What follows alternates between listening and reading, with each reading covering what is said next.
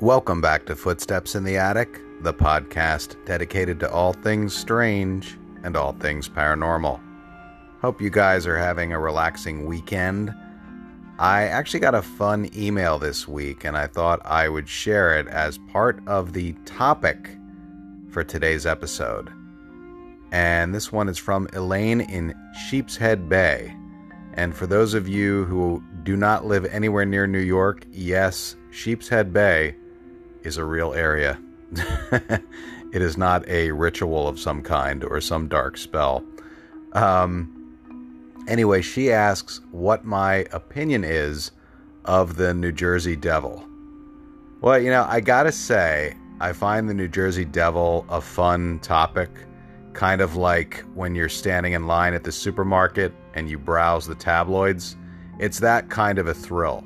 I have a couple books on the New Jersey Devil, but on a personal note, I can't say I put a lot of stock in the authenticity of a New Jersey Devil, but I'm also not saying that there isn't some type of activity which occurs in the Pine Barrens of New Jersey. Now, for those of you who are not familiar with the legend of the New Jersey Devil, I will give you a very nutshell version. In 1735, a Pines resident known as Mother Leeds found herself pregnant. Now, Leeds was one of New Jersey's prominent names because it was an early name from the original settlers. And even to this day, the Leeds name is a very prominent name in New Jersey.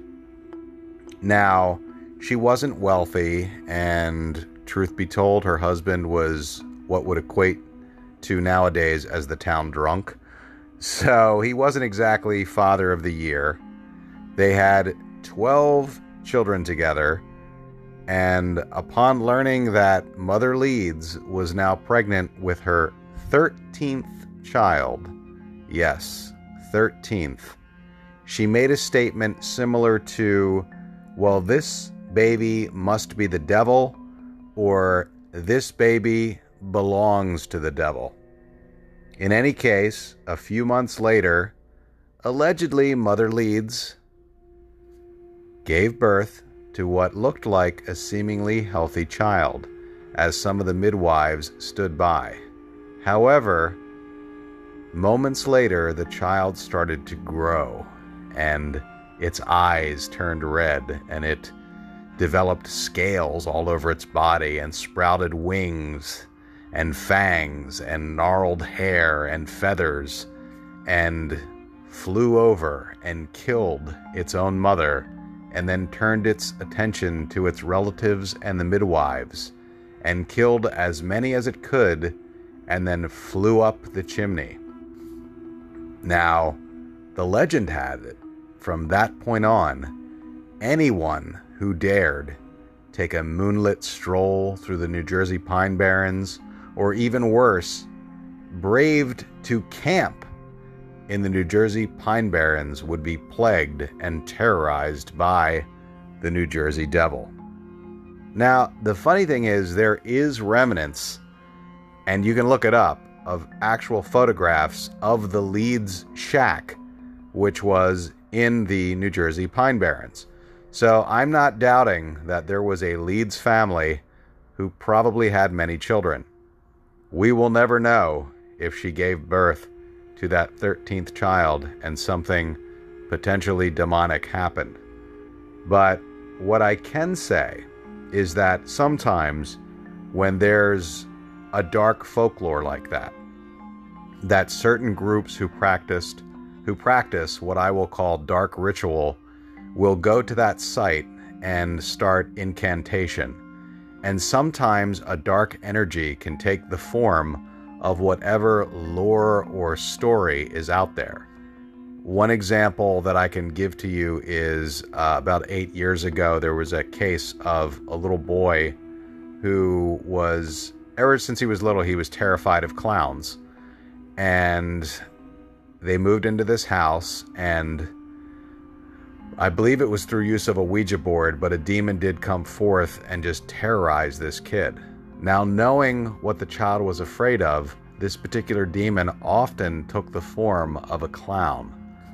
So, something, shall we say, less than holy can take forms of what people perceive to be frightening images. Now, whether that's what's going on in the New Jersey Pine Barrens, I don't know, but that's just one possibility.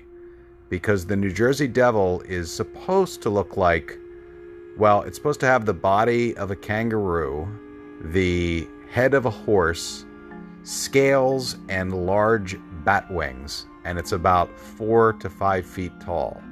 Now, I can tell you from having books on it, there are reports from the 1800s to this very day of anyone from a doctor to a plumber having spotted something in the New Jersey Pine Barrens.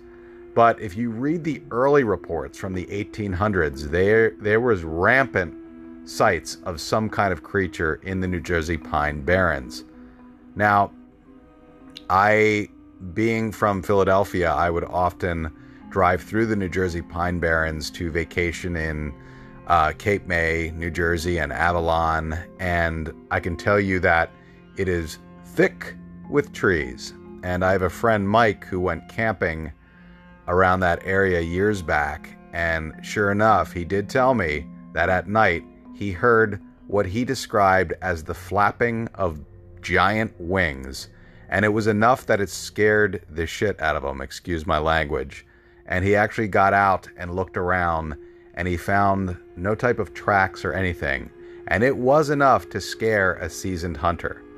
So what I can tell you is that there is a very real possibility that there is some type of energy in the New Jersey Pine Barrens, but I will leave it up to you whether you are brave enough to go camping and look for the New Jersey Devil.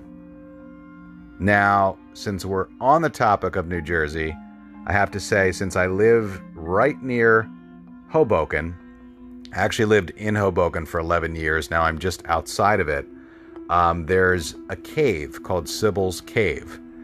And in the 1800s, the wealthy from New York used to take a ferry or a canoe over to Hoboken, and they would use the hot springs. Now, the hot springs allegedly were known to have a fountain of youth type effect on people who had the money to go and spend the weekend in these hot springs. But in 1841, a body was found next to the cave entrance, a body of a woman named Mary Rogers.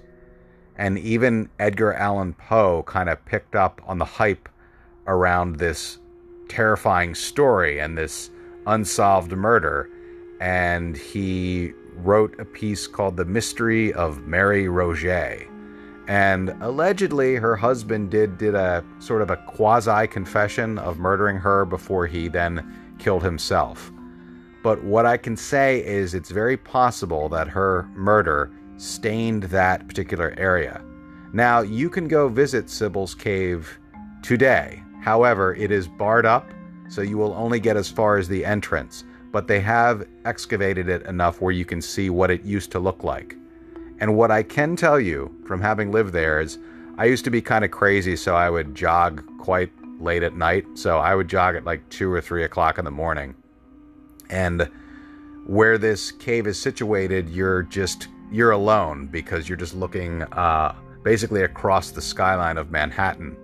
And I was jogging one night and my shoelace came undone. So I stopped conveniently, or not so conveniently, in front of Sybil's Cave.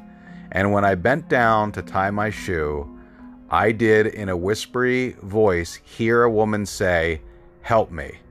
And I was never able to figure out where that voice came from.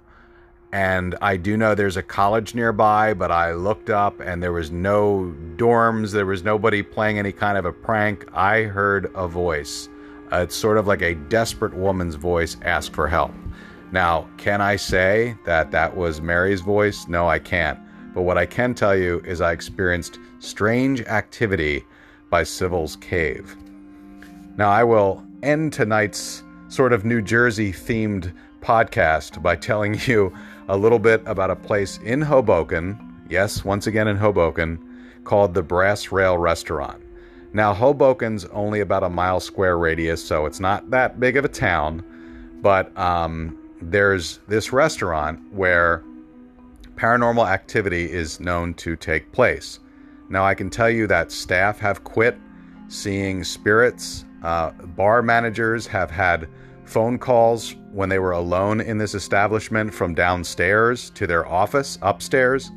One manager told me himself he came down and saw a circular pattern of candles lit, and he has no idea who put them there, which, as understandably, it freaked him out as it would you or I.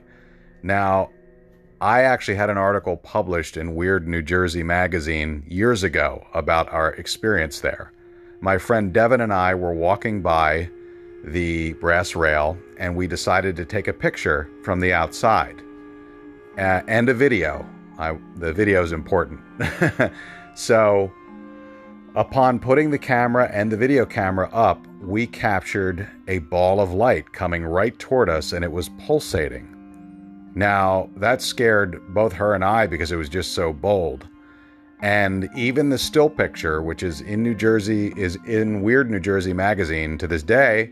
I will look up which particular issue if you want to look it up. But you can see a face in the ball of energy that Devin and I captured. And she had a friend who, upon looking at it, when they actually printed it out, their computer shut down. Now, I'm not saying that this particular image caused an electrical disturbance, but I'm also not saying that it didn't. So we were fascinated enough that we were able to gain access to the brass rail and investigate. And Devin and I had a similar experience at the exact same time. Now, allegedly, at the Brass Rail Restaurant years ago, a bride fell down the stairs and broke her neck and died instantly. Well, Devin and I were ascending the stairs, and at the exact same time, it felt like a human hand put their hands on our shoulders and just stopped us in our tracks and wanted us to pause right at this particular step. Now, my true feeling in my gut is that this was the step that the bride fell on and broke her neck, because there are many reports of staff seeing the deceased bride. So if you are in Hoboken, New Jersey, and you're hungry, and you want to ghost hunt and eat, you may want to take a stop at the Brass Rail Restaurant. I want to thank you for taking the time to listen to this. For Footsteps in the Attic, this is Brian Hobson. See you next week.